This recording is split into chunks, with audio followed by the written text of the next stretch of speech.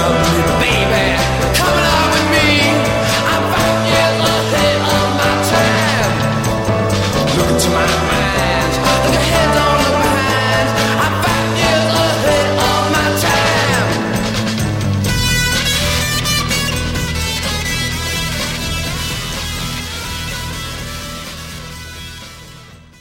Welcome everyone to Lucha World Podcast episode number 74. Fredo Esparza here solo. Later on in the show, Kurt will be joining us as he wanted to talk about the Torneo Increíbles final from a couple of weeks ago, featuring Volador Jr. and Barbaro Carbonario versus Ultimo Guerrero and Valiente. Kurt really enjoyed that match, so he wanted to talk about it. We actually recorded his part while we were doing the right after we did the Lucha Classica episode, since we're going to have a couple of busy weekends coming up, which we'll talk about in a bit. Before I get to the news, be sure to visit our sponsors, Designed by Humans and Amazon.com.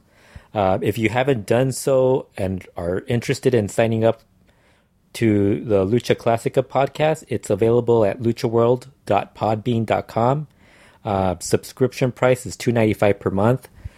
It's the service is the subscription service is through Stripe, which handles all the credit card and debit card processing.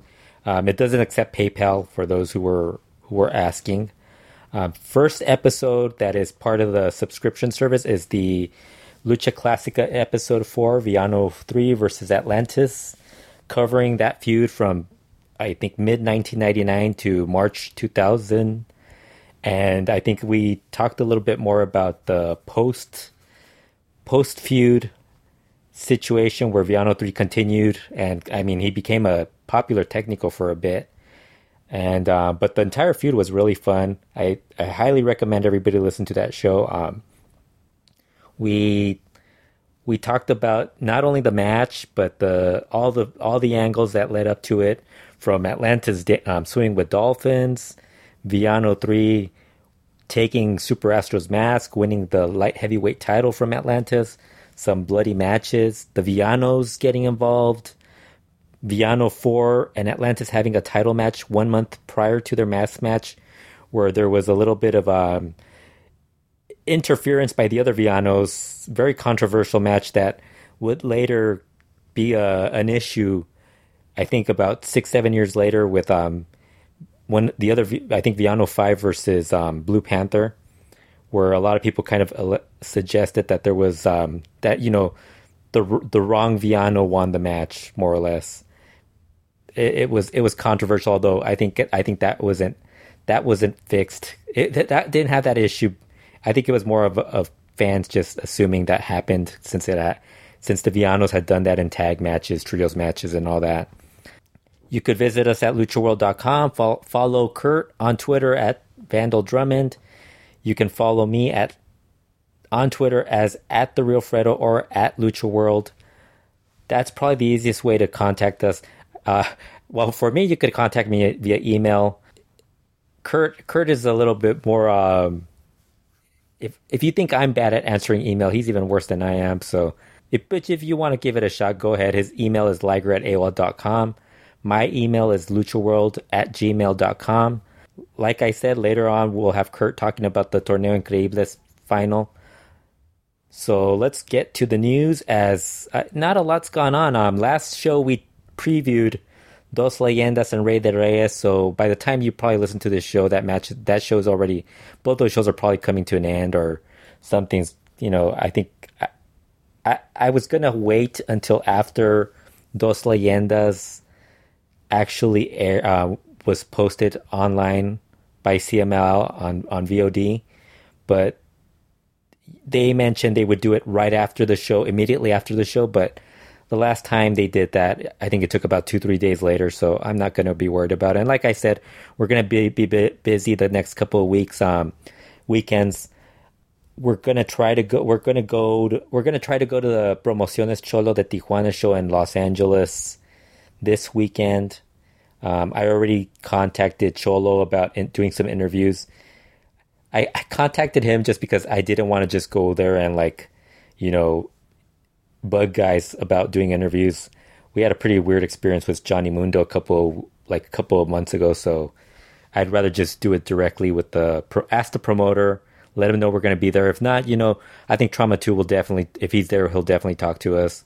But they're going to have Dr. Cerebro, Mano Negra, a couple of other people that we're interested in talking to.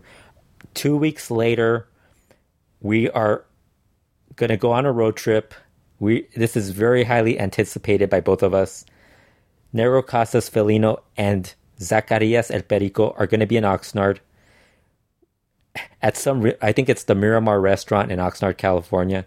If you have, it's next, I think it's March 26th. If you have that day available, I recommend going to that.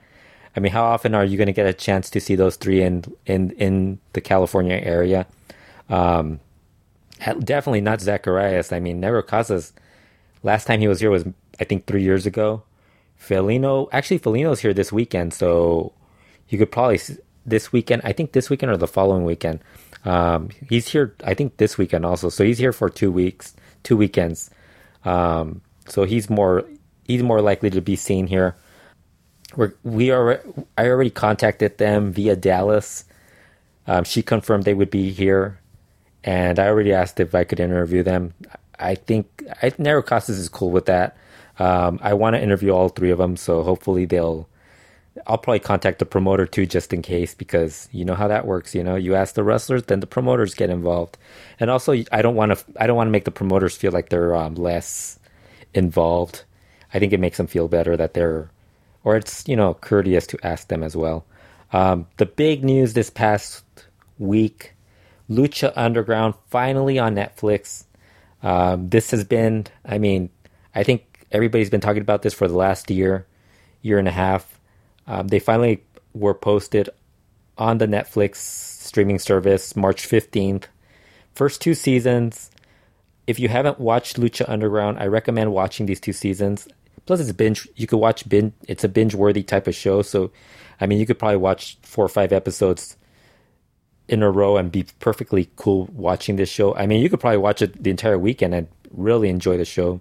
There's a lot of, I think the first couple episodes, I think the first 2-3 episodes, not as strong, but it keeps building up. And then there's, season 1 from I think the 3rd or 4th episode, a lot of strong shows. I think somewhere towards the end, there's a couple of shaky episodes, but it ends very strongly. Season 2 is also really good. Season 3 is the one that I think everybody's kind of having a hard time with, but hope that should start at some point, and hopefully it should be good. Other news from AAA, Vampiro was named head of talent relations for Lucha Libre FMV. That's basically the parent company handling AAA and Lucha Underground. So he's basically overseeing talent for not just AAA now, but also for Lucha Underground. He's doing such a wonderful job that most of Lucha Underground's talent is working the Crash shows. So I'm really not sure what the hell that means, because it kind of feels like Conan's still getting those guys to appear on the Crash. It's a weird, funny situation. Speaking of the Crash, that's really the big news. That's really the biggest news this week. The Crash recently announced that they had formed alliances with Pro Wrestling Noah and Impact Wrestling.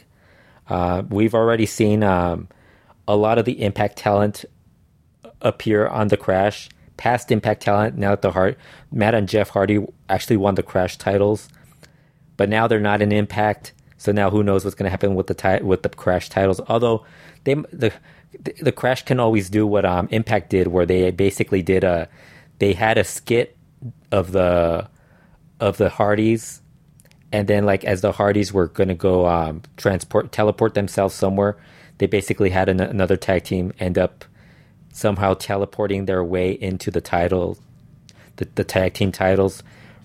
Very interesting. That was probably the best part of that episode I watched of Impact. So maybe Crash can do that, or if not, they could just vacate the titles and have some other team win it. Really, who cares about that? But the Crash has 2 huge shows. I think a lot of people were asking me when Noah was going to basically when we'd see the impact of Noah.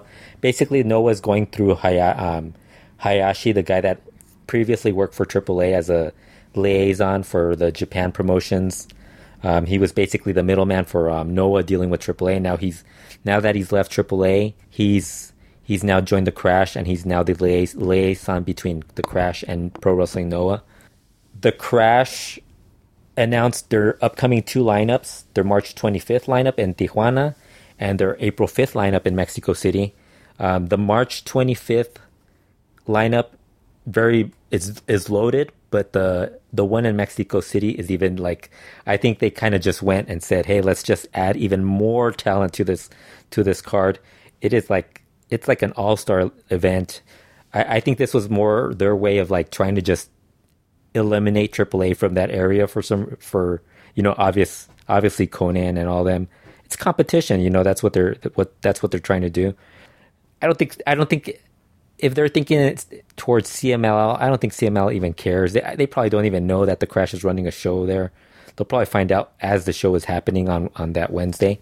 They're running Wednesday too in Mexico City, which is something that I think only Elite has done as far as major promotions in that area.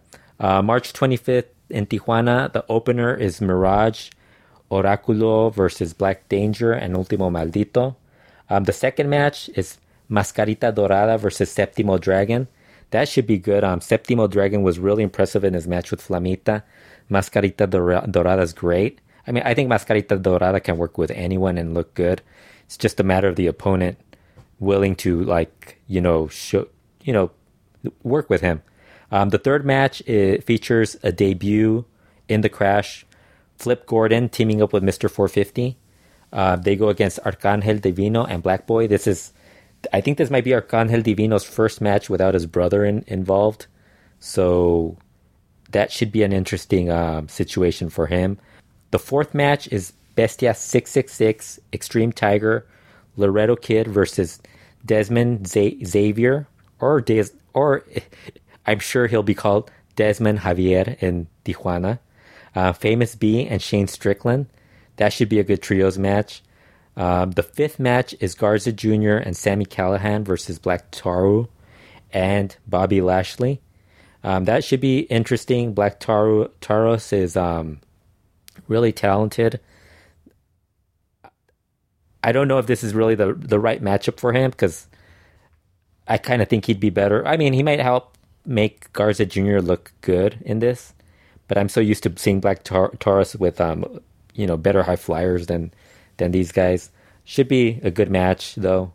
The main event is really what's gonna get the crowd, get people to go to that show.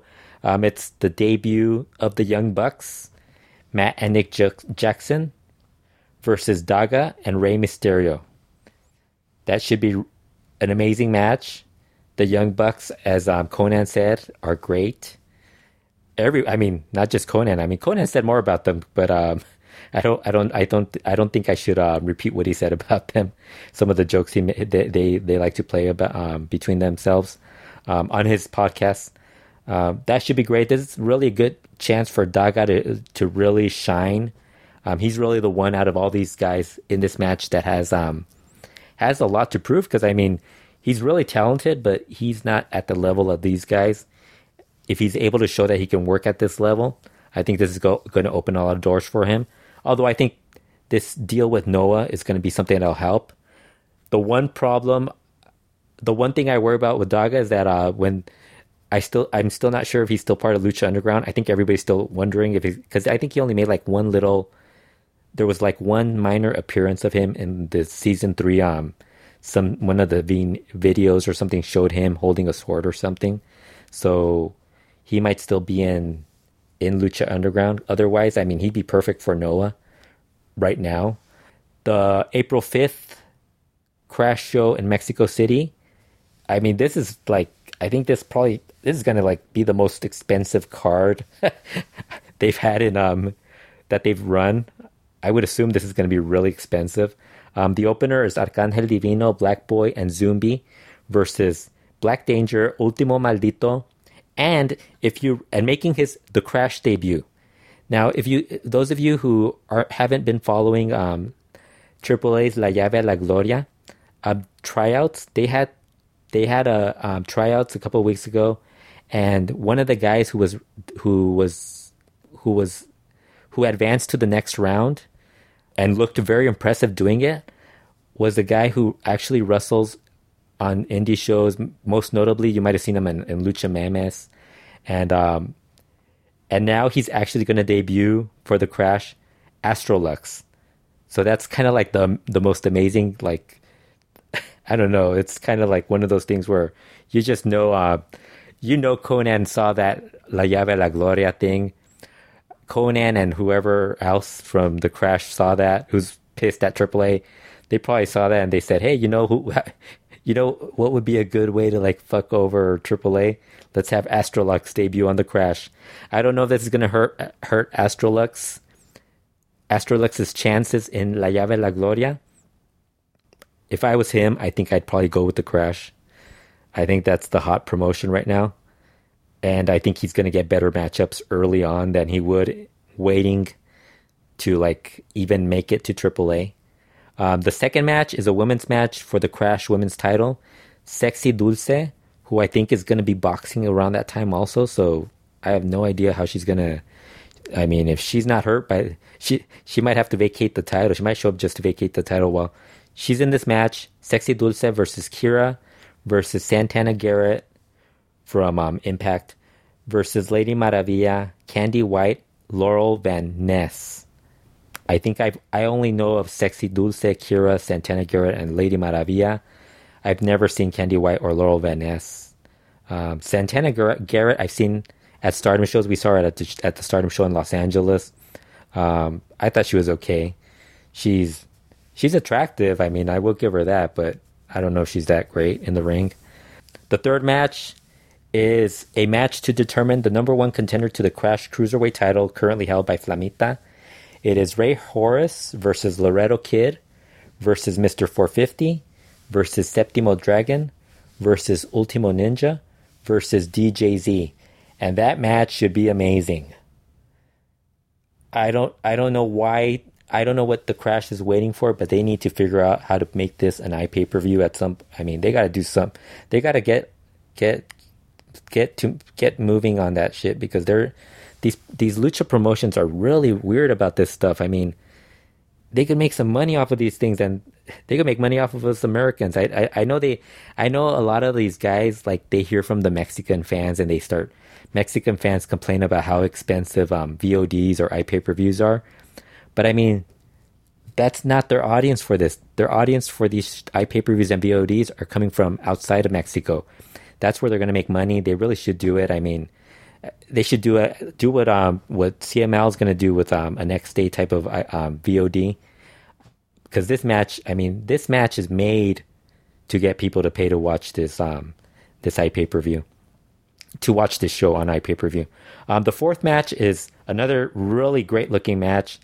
Jack Evans, Mascarita Dorada, Willie Mack versus ACH, Bestia 666, and Black Taro. I should mention that there's a couple people who film shows. So, although the bad thing is the one guy who films in great quality handhelds is in Tijuana. I don't know if that guy would go to Mexico City to film this show. I'm hoping someone like tells him he should go. If not him, maybe someone else will do it. Back to the lineup. The fifth match, Daga versus Sami Callihan versus AR Fox versus Extreme Tiger. Another great looking match. The sixth match has Blue Demon teaming up with Brian Cage and Garza Jr. versus Bobby Lashley, Carlito, and Jeff Cobb. That might be the second weakest match on the card. But still, it's a star-studded lineup. It's funny how Jeff Cobb's probably getting more bookings through the Crash than he ever did through AAA, which, and he likes Mexico. Seventh match, the main event, is Penta El Cero M, Rey Mysterio, and Rey Fenix listed as the King. So there's another name change for him. I think he's going with the King in Mexico because of the whole name registration issue over there. They are going up against Cody Rhodes, Matt Sydal, and making the Crash debut, another guy making his Crash debut from Pro Wrestling Noah, Katsuhiko Nakajima. I mean, Nakajima versus Penta El Cero M or Rey Fenix would be freaking amazing. So that is the Crash show in Mexico City. Loaded lineup. Like I said, I hope these guys like. I hope so. I hope somebody like from the Crash realizes that they should probably like make this show available online at some point. I'm not sure if I'm sure they've gotten offers from people, but for some reason, Mexican promotions, I mean, Lucha Memes, all these promotions, like they have some good cards. The Crash, they have some good shows, but they don't really go out of their way to do anything to put them up on iPay-per-views or on VOD. The other thing from that has a little bit of involvement with AAA is Miguel Fonseca and Oscar Garcia, who were recently fired from AAA, have now taken roles with the Full promotion, which is run by Tinieblas Jr. I think Miguel Fonseca is doing handling press for Full, and Oscar Garcia, I'm not sure. I'm guessing he's doing the same thing that he did with AAA. He's a good jack of all trades type of guy, so I think that's going to help Full. Although Full, that's another promotion that's got to figure out how to like get themselves a little more recognition. Although they do draw a lot of fans to their shows, so they're doing it. They're doing something. More news from Mexico, actually from Orlando. Actually, some news from Orlando. There was a lucha show that was going to have Sam Adonis, Ultimo Guerrero, Mystico, and Stuka Jr. Sam Adonis announced that none of the CML talent would be heading to Orlando for that show. He didn't mention that the show was canceled.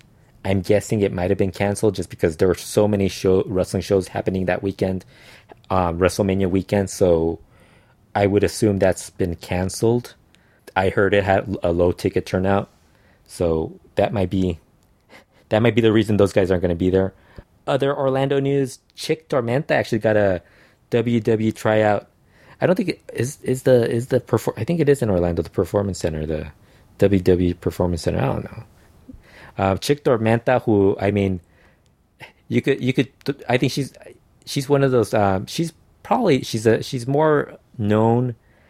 I've seen her lately more listed on shows in Texas, and then like some smaller lucha shows throughout Mexico. But I think she's basically the last 2-3 years she's probably been more mentioned in wrestling, like in Martinez Entertainment in Texas and in other places. So she's been pretty much like positioning herself to move on to WWE or get a shot there. I think WWE is doing a women's tournament similar to the Cruiserweight Classic. I wouldn't be shocked if her or Zeuxis or both end up in that tournament. I would imagine that the situation if Zeuxis left, it'd be similar to what happened with Máscara Dorada, now Grand Metallic, where they do the tournament. Maybe she joins, maybe she signs a contract and leaves. If they're not if it doesn't go as well, maybe they don't add her to it. Chick Tormenta I think she probably has I think both of them would have a good shot, just because I think Zeuxis has also been traveling, I think going more to Puerto Rico than anything else. So that should be something to keep an eye out. I mean, also the Stardom women are starting to show up and doing. I think a couple of them already. I think Kari Hojo already agreed to a contract. One's retiring, and Io Shirai was at that same tryout. More news: Super Luchas is the latest to join into the Lucha Libre podcasting. They are doing their own podcast. It debuted, I think, early Thursday, and their first guest was Super Crazy. They basically just had Super Crazy for the entire hour. He talked about his time in the ECW, starting in wrestling in Japan for all the various promotions he worked in Japan, wrestling in WWE as part of the Mexicools with Juventud Guerrera and Nicho El Millonario. He also was talking about wanting to return to the WWE, and that was the reason why he wasn't going to sign a contract with any promotion. He said he had offers from CMLL and from AAA, but he doesn't. And he also said that the Marty Elias from Lucha Underground, the referee, had actually also asked him if he'd be interested in going to Lucha Underground. He doesn't want to sign any contracts. He's hoping to return to WWE. He's talked to Tajiri about like forming a tag team, possibly like in the NXT or 205 Live. He has been watching 205 Live, and he gave his thoughts on 205 Live, and he said it wasn't very good.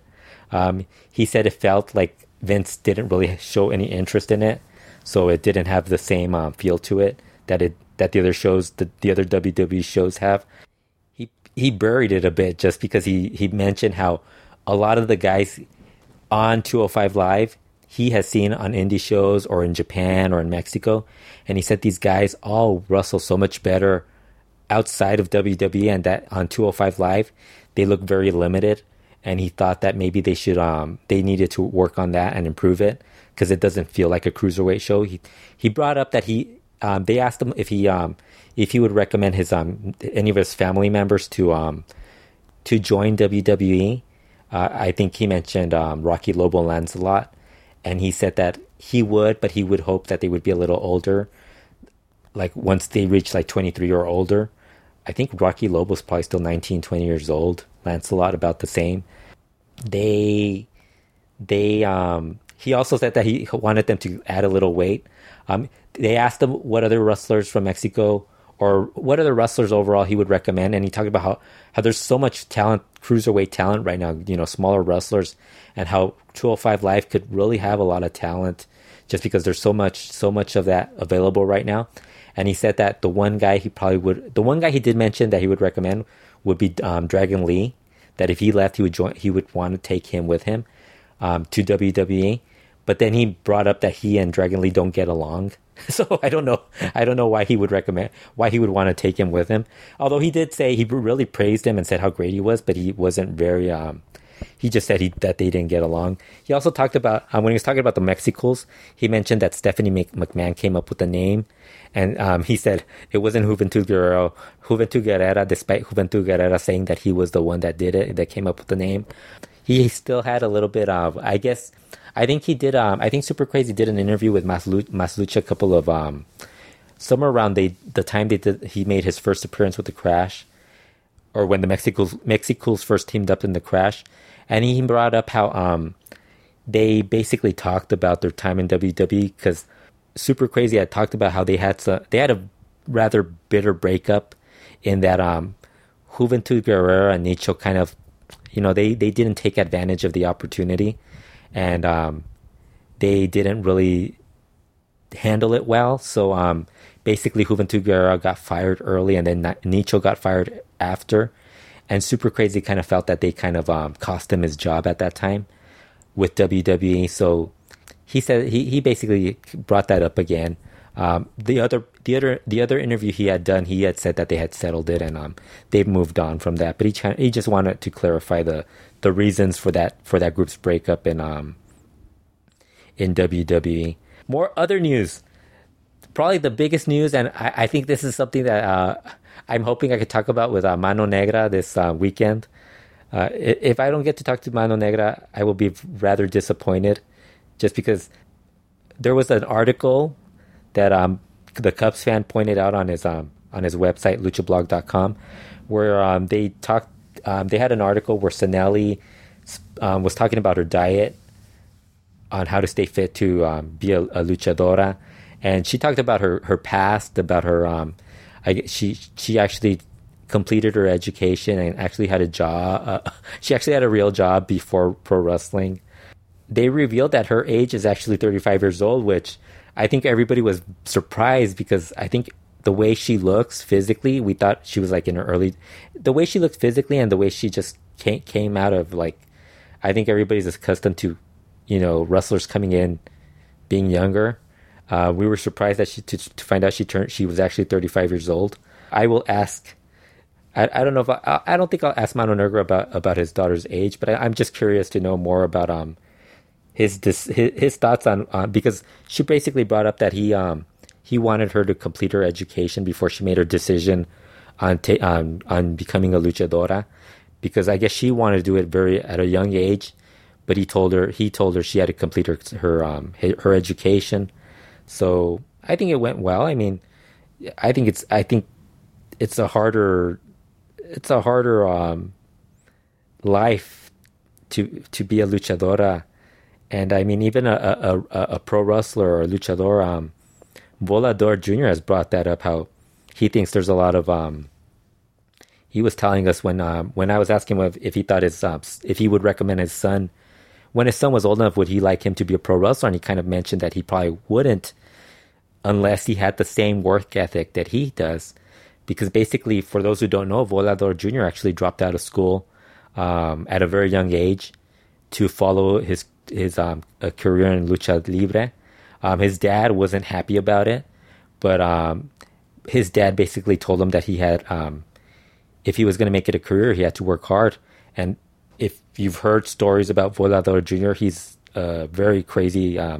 He trains a lot, and he does a lot of work, and that's the reason you always see him like he's one of those guys who doesn't take a day off, really.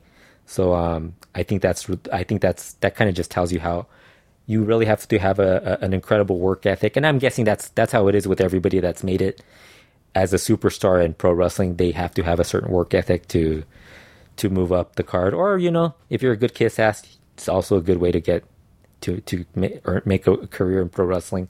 Other news from CMLL. This is Hefesto was announced late Thursday actually, as being off Dos Leyendas.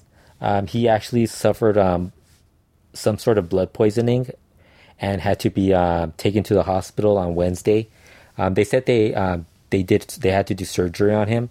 It's possible. I think the blood poisoning he had is some sort of condition where if it goes to like an organ or something, that then I think it required some sort of surgery. I don't really know. You don't normally have that. Normally it's medication or antibiotics where you'd go to the hospital for that reason. But he had to. They had to do surgery on him. They've already announced that he's going to be out about a month due to the surgery. They also announced Apolo Valdez from Medio Tiempo reported that Hechicero would be replacing him in the Dos Leyendas match. So I think it kind of improved. Hechicero basically has already teamed up with various forms of the Hijos del Infierno. He's teamed up with Luciferno, Mephisto, and Hefesto in the past. So I think he's basically the fourth member. Although CML is so stubborn that they decided to go with Luciferno instead of him when it was pretty obvious that they should have gone with Hechicero. I think that match, I don't think you lose that much from going from, it actually improves going from Hefesto to Hechicero. So before I start talking about a bunch of matches, just wanted to mention the March 10th Friday CMLL show, which is basically the go home show before the go home Friday show before the Dos Leyendas show this coming Friday, which I think at the moment everybody's kind of like not really as interested in that card. I think more people are interested in the Crash lineup from April 5th than really the Dos Leyendas or AAA Rated Reyes shows. It's not that they're all like the worst shows ever, just like the Dos Leyendas main event mask match is probably my least interesting, probably the least interesting thing to me that has happened in the last couple of years in Lucha Libre. I don't really care. Dragon Rojo Jr. and CML Informa was asked who he would pick to win the mask match, and he basically said he didn't care because he didn't like either guy. So he hoped they both lost their mask. And I probably would not only hope that they would lose their mask, but they would leave, have Diamante Azul move to France, have Pierrot go wherever the fuck he's from and never come back. But this past Friday show was pretty good. Other than the main event wasn't that great. I thought they did a pretty good job to build up what's going to happen with Diamante Azul and Pierrot. They beat down Diamante Azul, and they even used a tray of potato chips to beat him up to like humiliate Diamante Azul. I'm guessing Diamante Azul's definitely going to end up winning the mask match. If he doesn't, I don't know what they want to keep him for. He doesn't seem like he'd be that he's not that interesting in interviews. The guy has done so many interviews. He did an interview with Mas Lucha. He did several interviews with Informa. A couple of other places he's done interviews. It's like My God, how many interviews can you hear one Diamante Azul interview, heard them all. They had a couple of injuries. Forastero got hurt. Bobby Villa got hurt. I guess somebody mentioned Nero Casas was briefly shook towards the end of his match. The opener had Sagrado and Misterioso beating Fuego and Soberano Jr. Misterioso Jr. removed Soberano Jr.'s mask and wore it at the end. Actually, what's funny, Sagrado put Misterioso Jr. on his shoulders to celebrate the win, which was silly because it was the opening match. I think they're building up to some sort of cage match because they've been doing a lot of mask match challenges between undercard guys, Misterioso and Soberano Jr., Ripper and Blue Panther Jr., Guerrero Maya Jr.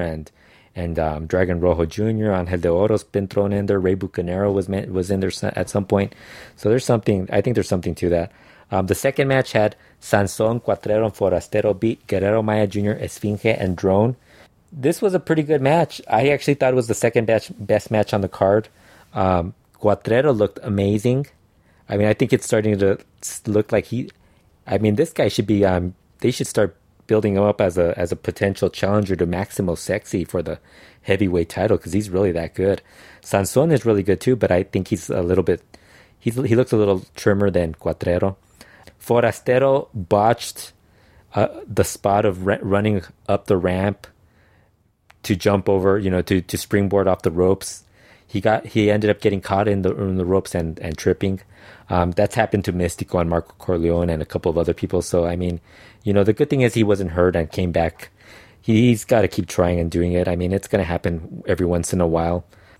Sanson and Cuatrero were really quick at covering for him, but you heard a lot of people kind of doing the whole, guy could have got hurt and they're kind of whistling and, shitting on the poor guy. Stuka Jr. beat Bobby Villa in a match Relampago. I think it was funny. I think I was asked about, I think I wrote about this match and I thought I even mentioned it was good or something. And I was like, oh, I didn't even watch this match because Claro Sports, their feed died on us.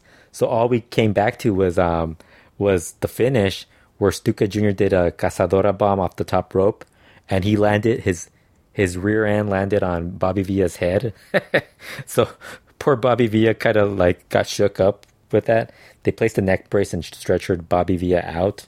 I think he was okay afterwards. I think he wrestled a couple of days later. Atlantis, Volador Jr. and Marco Corleone beat Sam Adonis, Negro Casas, and Felino. Marco Corleone and Sam Adonis seemed to be feuding. I didn't really think there was that much from Volador Jr. or Atlantis. Mostly Marco working with Adonis, and actually Marco doing more with Negro Casas and Felino, which is always fun. I think Zacharias even got involved in there a bit.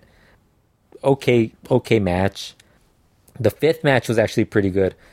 Los Guerreros Laguneros, Ultimo Guerrero, Euforia, and Niebla Roja beat Mystico and Dragon Lee and Valiente. Good match. They keep coming up with these weird combinations of Sky Team and Dragon Lee and Caristico. I think they're trying to find the mix that'll, whether or not to break up the Sky Team, whether or not they're just going to have that 5-man unit just switch back and forth, which is it's CMLL, so that's going to happen. Caristico, the main event, Caristico, Maximo Sexy, and Diamante Azul beat Los Ingobernables via DQ. 2 straight falls. The Ingobernables just destroyed Diamante Azul at the end. Really not much to the match.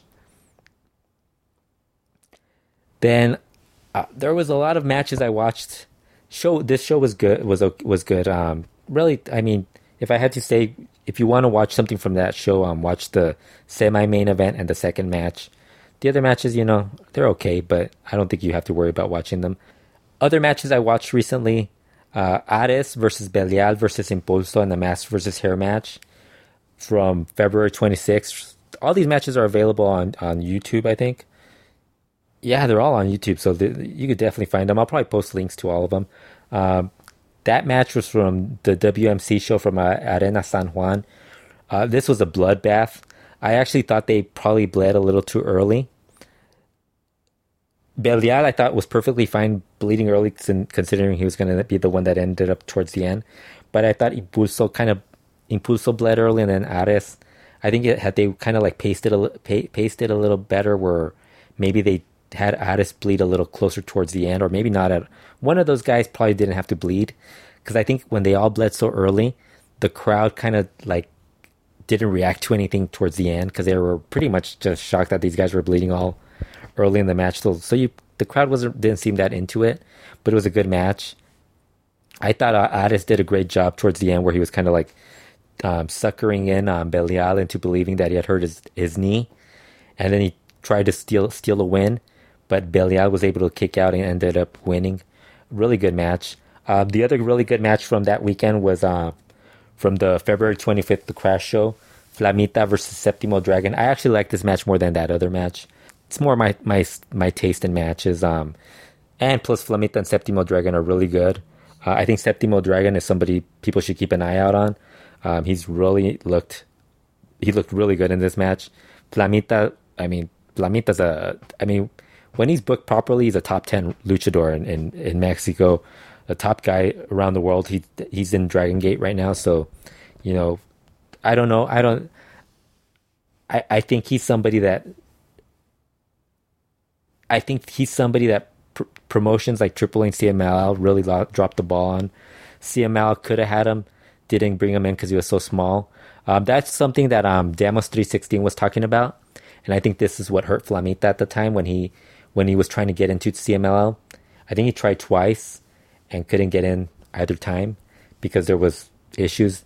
Volador Jr. mentioned that this was one of the reasons that Flamita, basically Damos 316 was talking about how at one point CMLL wasn't as interested in smaller luchadors to enter the regular size or standard division, male division. So they weren't as keen to guys who were like smaller, like in the 5'3", 5'5" range. So those guys weren't getting at it. He brought up how guys like Dragon Lee, Stigma, Disturbio, they've kind of changed CML's perception of those guys. And now the guys who are kind of having issues now are the minis division, because now the minis division, a lot of the minis aren't really your typical minis from the past that were like short, really small guys. Minis like I think right now the only guy who really does fit that minis category is Shockercito, and I think Pequeño Universo, who sucks really. But I mean, those are really the two guys who are really small. I think there's maybe one or two other guys that are in that range, but everybody else is Perotito's really short too. But everybody else is a lot taller. So Stuquita can work with like Volador Jr. and I don't think people would really, or with Mystico and Dragon Lee, and I don't think anybody would notice that big of a difference. Or Valiente, I think Stuquita might be taller than Valiente. So there's a change in that, but I think that kind of Flamita's kind of like still viewed as, I think it would require, like with CML, it always requires you have to be either a family member of someone already in the promotion, or you have to be really close to like Ultimo Guerrero or one of those guys who has a little more stroke in the promotion. And in AAA, AAA is just a mess. So it's really, I think I think that's one of those things where I don't think anybody really wants to. I think if there's an option to not go to AAA, I think guys are really picking that other option. I think even the guys who went to La Llave a la Gloria, Iron Kid even mentioned that he had people tell him not to go to that thing. And he kind of mentioned that the only reason he kind of wanted to go was that he kind of felt he missed out the previous opportunity to be in the other competition that AAA had ran, La Quien Pinta La Corona contest. He wanted to be in that, and he missed that opportunity, and he just felt he couldn't pass up this opportunity this time around. Another match that I watched that was really great, a tag match, Rey Escorpion and LA Park versus Penta, El Cero M, and Daga from Arena Lopez Mateos on March 1st. That you can find on Mas Lucha's YouTube channel. Great match. Daga kind of looked like he was a little bit out of it, but he really, I think he brought he brought energy to that match. I think it's more, Daga is better suited at strong style. I think Daga would look so great working with guys like Dragon Lee and the Noah guys, a Negro Casas match, Ronnie Mendoza, guys like that. This more of a crazy brawl. I mean, I think it kind of, and this match really, what makes this match so interesting is that the very first fall is just Rey Escorpion and Ali Park beating down Penta, Cero M, and Daga, where they just used the chairs, they threw beer at them, they just were, Ali Park used his belt on them, just an absolute beatdown. And then as that fall ended, the second fall, Penta, Cero M, and Daga got a little more involved. They did a couple of, they actually took advantage. Still a crazy brawl. At one point, Rey Escorpion, Penta, Cero M, and Rey Escorpion are brawling. And Penta grabs a drink from a beer from a fan, and he starts drinking it. And Rey Escorpion is right next to him. He grabs the beer and just tosses it at Penta, Cero M. They just kept doing some really interesting. They just brawled throughout the crowd for much of the match. The match itself, towards the end, really, I think the finish is like your typical Ali Park finish, where they have to end like with a screw job.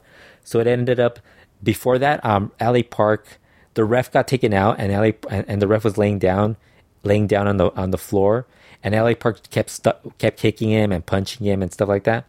So then when they got back to the match and everybody's getting ready to end, as the match is coming to an end, the ref comes back in. But what had happened was I think everybody fouled each other, and the ref decided that because everybody fouled each other, he looks around like shocked, confused, trying to figure out who to give the win to, and he gives it to Ali Park and Rey Escorpion, the guy who was beating the crap out of him on the floor just a couple minutes earlier. So it's like, I thought that finish was really stupid. But the entire match, I mean, if you go prior to that, it was great. What I thought was even better than that was Rush versus Ali Park from Barakat Entertainment, their March 11th show.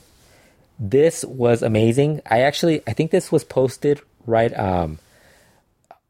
I think the weekend, and I had just watched Impact. And I gotta say, that Impact show from last week was so bad. This was the show where Alberto debuted for Impact, and they brought in Bruce Pritchard and Dutch Mantel, and they did the whole squabbling announcer gimmick throughout the 2 hours, ruining that show. I mean, I don't think you could actually say that was anything good. I had Dave Meltzer mentioned it, and Court Bauer told me that the reason that the announcer thing was going on was because they were trying to phase out Josh Matthews. And to them, I say, who gives a fuck about Josh Matthews being moved out of the announcing table for Jeremy Borash? I mean, who cares? This is stupid. It's the announcers. I mean, it doesn't matter. One little 5-minute segment. That's all you need. You don't need these guys on for 2 hours, ignoring everything that's going on in the ring. I mean, talking about how the WWE and everybody was bringing up the WWE. Josh Matthews talking about, oh, I was great. I got to announce at WrestleMania, making Impact look even stupider. I mean, I have no idea why either Court or Dave thought that was a great idea or anything. I think Dave Meltzer said that after that one segment ended, he felt that the rest of it was kind of was too much. I mean, it took away from the rest of the show. The show was horrible. Other than the Hardys segments that I mentioned earlier that they did, I thought that the rest of it was awful. It was so bad, I kind of thought, man, you know what? I'm going to quit doing everything about wrestling. I wanted to give it up. I didn't want to do anything. I was going to quit doing it. I think I stopped. I didn't even do this podcast just because I thought that show was so awful. But then I watched Rush versus Ali Park, and I think that pretty much made me realize I shouldn't watch Impact and just enjoy all the quality lucha libre that Mas Lucha and all these, and Video Nemesis and all these other people that are kind enough to post, the Cubs fan, all these people that post all this great stuff, all this great content on online, on YouTube. I can enjoy that stuff. I could go to lucha shows. I don't have to worry about Impact. I'll watch it once whenever they do another change, because they're going to have another problem 5 years, 2, 3, 5 years down the road.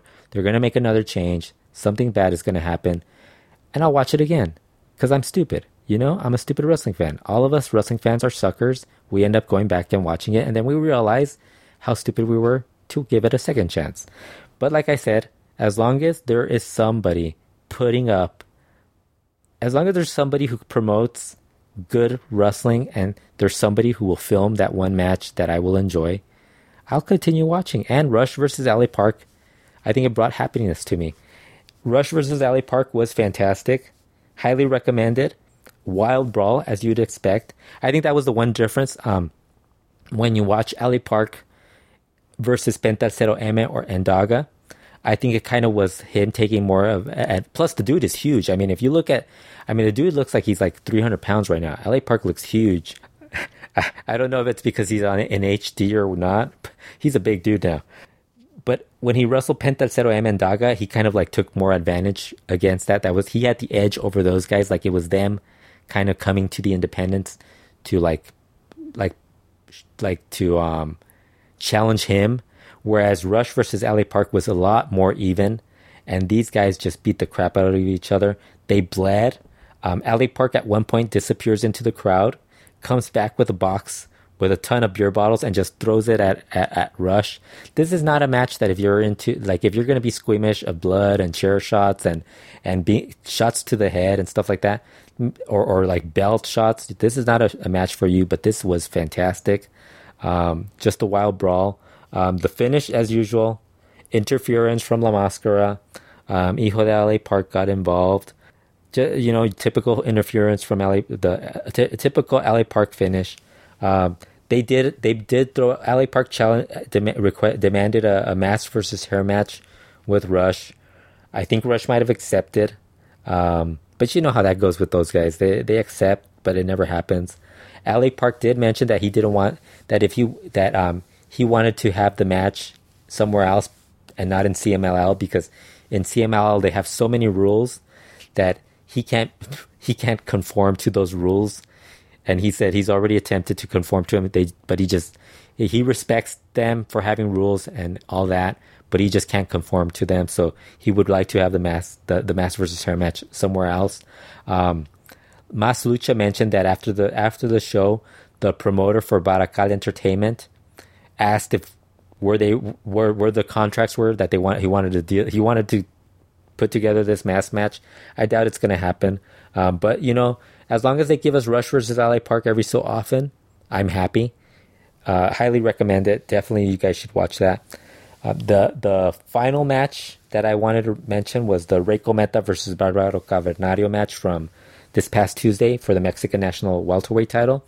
I think everybody kind of thought Rey Cometa was going to lose, because if CMLL doesn't remember you holding that title, and this is your first title defense against a guy who's been red hot in the last several, like since last September, in Barbaro Cavernario, you assume he's going to take the match, win the title, and you move on from that. Well, no, Rey Cometa ended up stunning upset, retaining the title in a really good match. Not as great as the matches from last March or the previous matches. From last, I think it was June, July, so around that area, that time period. I think they had two matches, one in June and one in July. So, and then they had another one previously. So they've had a few matches that I didn't think this was at that level, but still really good. I think anytime you put Rey Cometa versus Barbaro Cavernario, it guarantees you're going to have a good match. I keep wondering when... I'm going to ask Negro Casas, when I see him, to do me a favor and ask for a title match against Rey Cometa, because I am dying to watch Rey Cometa versus Negro Casas.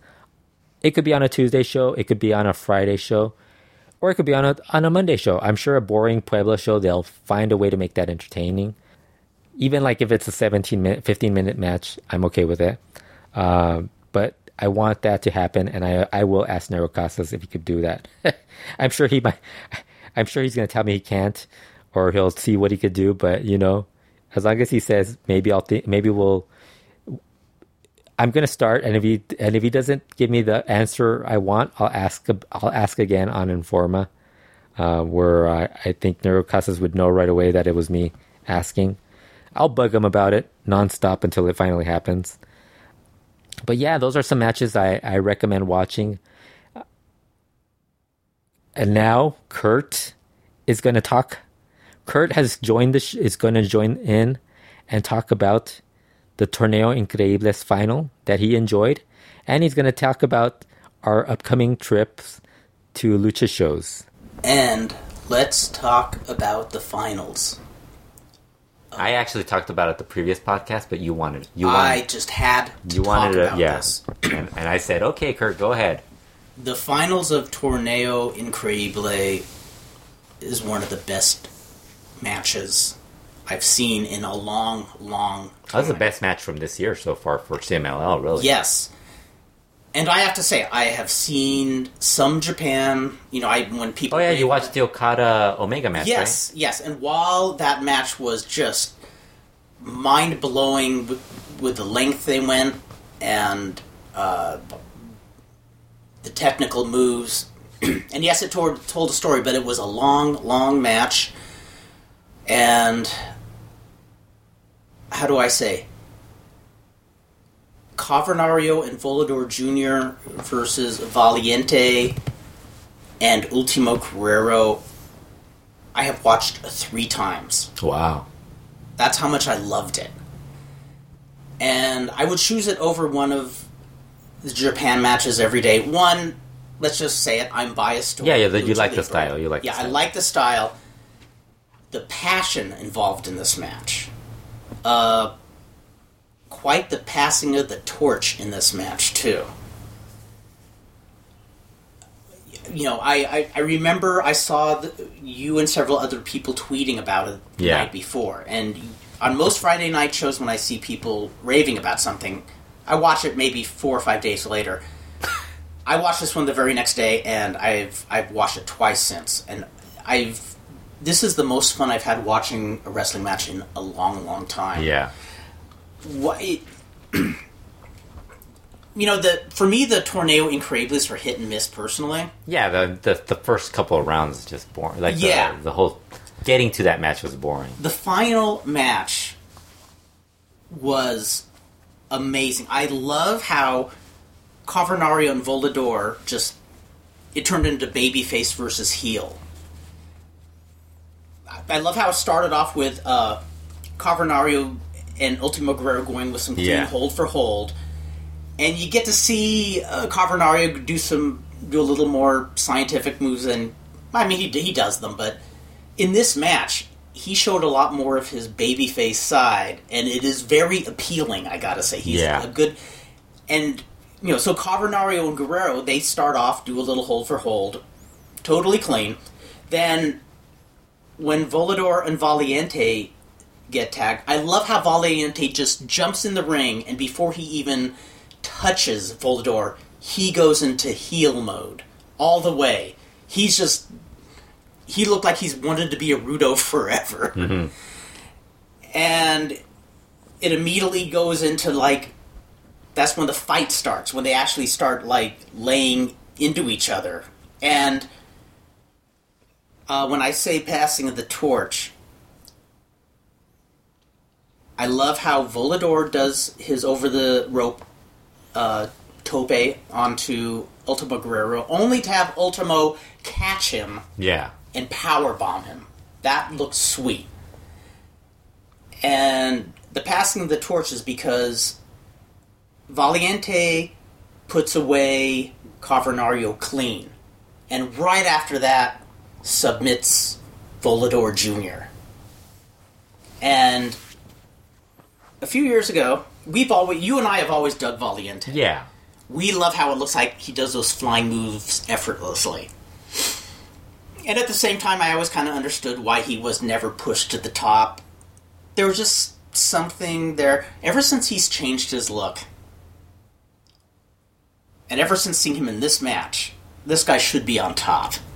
Yeah, he's really good. This guy's like a badass super asterisk. I think the problem with him is that he's been around for so long that I think it kind of made it harder for him to be more. I think people kind of got, they got tired of him never getting that push. Yeah. So then they've moved on to other people. Well, so I hope they keep, because he really is a different wrestler. It's not that they're not fans of him, the fans themselves. It's that now you have they've moved on to Titan and all these other guys. And Valiente, I think a lot of the fans who don't like him, it's because of the bodybuilding thing, like the outfits and stuff and like you that. know what? I gotta plead guilty if it's But Kurt's a bodybuilding fan. I think. Let's just admit it. You know, steroids is something that's here to stay. Kurt accepts steroids. He's moved on. That's right. I don't give a rat's ass if you're on the juice or not. I don't give a rat's ass. But I have to say, this whole new look has given this whole new persona. I got to be honest. After this match, I think they should fucking turn him heel. I think Mystico was a great heel, and he or I should say, Caristico. Yeah. This guy outdoes Caristico as. I don't know. I think Caristico is a far better heel than Valiente could be. If he would be heel. Yeah, if he would, because Valiente hasn't been a heel, so. But I thought he did such a great. And so the second fall, I love how the Rudos are just. You know, it's a quick. And I didn't even mind the standard formula where the first fall was quick, the second fall was quick. You know, but I just love the sweet transition of the Rudos bullying the Technicos. And it wasn't just this time-killing bullying that you see 2-on-1 usually, or 3-on-1 in 6-man matches.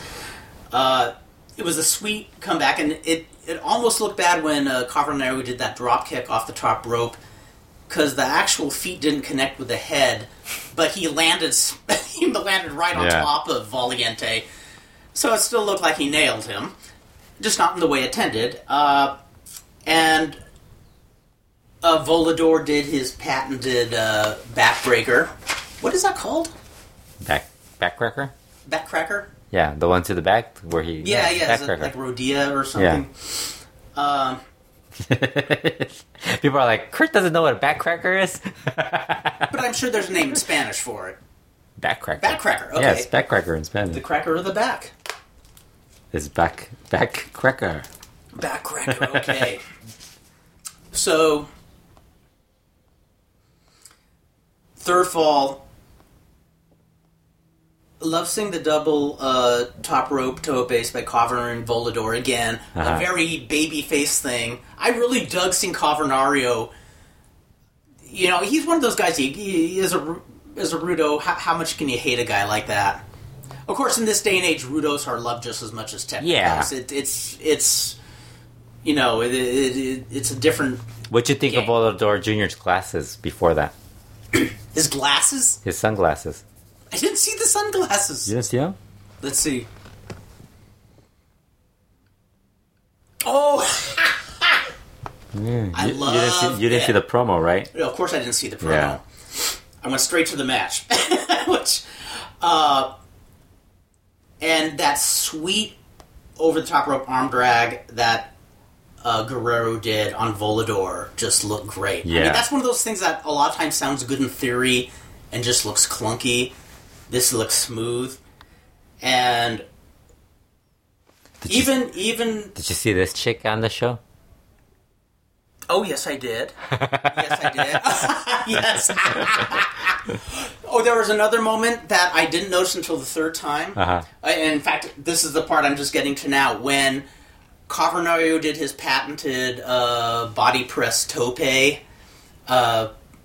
and right after that, Volador did the dive onto Valiente in the crowd. Yeah. I didn't notice until that third fall when Valiente and Volador are getting up, like shaking the cobwebs from their head. Volador hands a fan their cell phone. I guess somebody dropped their cell phone during the tope, and even though Valiente was like all stunned, he still had the courtesy to give the fan back their phone. And once again, passing the torch because. Also, I loved Ultimo Guerrero's moves where he did these topes almost like a hip bumper, like Boogaloo Tom Shaft or somebody like that. Volador Jr. takes some crazy bumps in wrestling. Like, he does. He's one of like that the salida de bandera that he does. You know, where they flip over the top rope. Oh like Jerry Estrada used to do. Yes, his is like so. His only difference, like Rey Escorpion and Jerry Estrada, when they do it, and Eddie Guerrero used to do it. They used to stay longer, higher up. Yes, and then they would fall. Whereas Volador Jr. just flips over like really fast, where it looks like he's just gonna he could just dying. I've got to admit, I get a little nervous when I see that. He did that at that one show we went to, remember? Yes, he did. I know Rob saw that afterwards, the video of that, and he was like, how did he survive that? And I was like, he was fine. He talked to us afterwards. I mean, maybe he just... He's just really talented. Yeah. really good. Well, kind of how Conan once referred to Jack Evans as Gumby, because he keeps crashing, but he keeps getting up. Well, he did break down, though. He did eventually, yeah. No, right now he broke his ankle. Oh, he did? Yeah. Oh, that's right. Wait. I was thinking... Jack Evans? Jack Evans. Yes. Oh, I didn't know that. Yeah, you don't know this. You're not up to date on this. I was thinking of his partner who got hurt. Teddy Hart? Not Teddy Hart. Angelico? Yeah, that guy gets hurt all the time, though. Yeah. I mean, I was impressed. He's the opposite of whatever Atlantis was. Absolutely, yes. But Jack Evans' tracker was pretty good for him. These crazy moves that should have hurt him. Yeah. And it's an ankle. It's not even what you would expect. An ankle, exactly. I'm better an ankle than a neck or a back or yeah. That also, I just loved that superplex that Ultimo Guerrero. Yeah, the deadlift superplex. Yes, that was amazing. I mean, I could see he put his one hand on the turnbuckle for support, but still. Yes, to be able to do that. Yeah. But you're doing that with Volador Jr. You're doing it with Volador, who could probably make anybody look like a genius. You know, it's weird because a lot of people criticize Volador Jr. for using the same formula in his matches, which he does, but I mean, I don't think there's a guy who can make a guy look like... You would have to be really bad to have a bad match with Volador Jr. Absolutely, I agree. Because I think he's like one of the guys who knows how to just for you to lift them, he's probably like one of the easier guys to lift and stuff like that. Whereas other guys, it looks like they're just like... You kind of wonder what the fuck's going on in the match. Oh, absolutely. I mean, that spot right there was just amazing. Oh, I remember when I was trained by Mickey Doyle like 30-something years ago, I weighed maybe 160 pounds. He probably weighed 240 pounds. And there's no way you weighed 160 pounds, Kurt. 160 pounds, yeah. I'd like to weigh 160 pounds again, believe me. I can't get below this 180. No, I'm saying you looked a lot smaller back then. I was pretty small, but around this time, this was when I was actually getting some work, and so I was trying to be as big as I could. But he knew how to go up for moves where I was actually able to pick him up for body slams and shit. I mean, we didn't actually have matches, but he was training me, and I'm like... and then I'd do that with other guys, and they just couldn't do it. Yeah. So there's guys like Volador. And I think that's something that a lot of the fans don't realize. Like, when they complain about a guy, they don't really think, hey, how is this guy able to lift? Why is this guy looking good? Well, because the other guy is actually helping him out. It's not just the American wrestler or the Japanese wrestler who's having an amazing match. The luchadors know how to do some stuff. They do. I mean, there's some who are artists. Yeah, Volador Jr. knows how to wrestle. He is amazing. Yeah. And, I know I've said this before, but when he lost his mask, I think that was a big turning point in his career. Yeah. He was always great, but man... Sure, besides you ridiculing him, calling him Chris Kattan. As Dr. Jerry Graham would say, that's no derogatory statement. Yeah. But no, he is so expressive, and he's just a great baby face. Plus, I like how I mentioned he has a smug look to him, because he's kind of always like grinning. He's always like grinning. Yes, exactly. Because they had the parrot. He had the parrot ringside. Remember, the parrot was with Volador Jr. and Cavernario. Yes, I love that. And he's even looking at the parrot and like doing like fist bumps with him. And at one point, I remember Cavernario even the apron. I still think the best thing from that Cavernario's the En Busca de un Ídolo was when he won En Busca de un Ídolo, or a trios match. I think he might have just won the trio. It was the trios match involved with those guys in that match. Yes, he grabbed Zacharias El Perico and just threw him up in the air. Like, yay! I love it.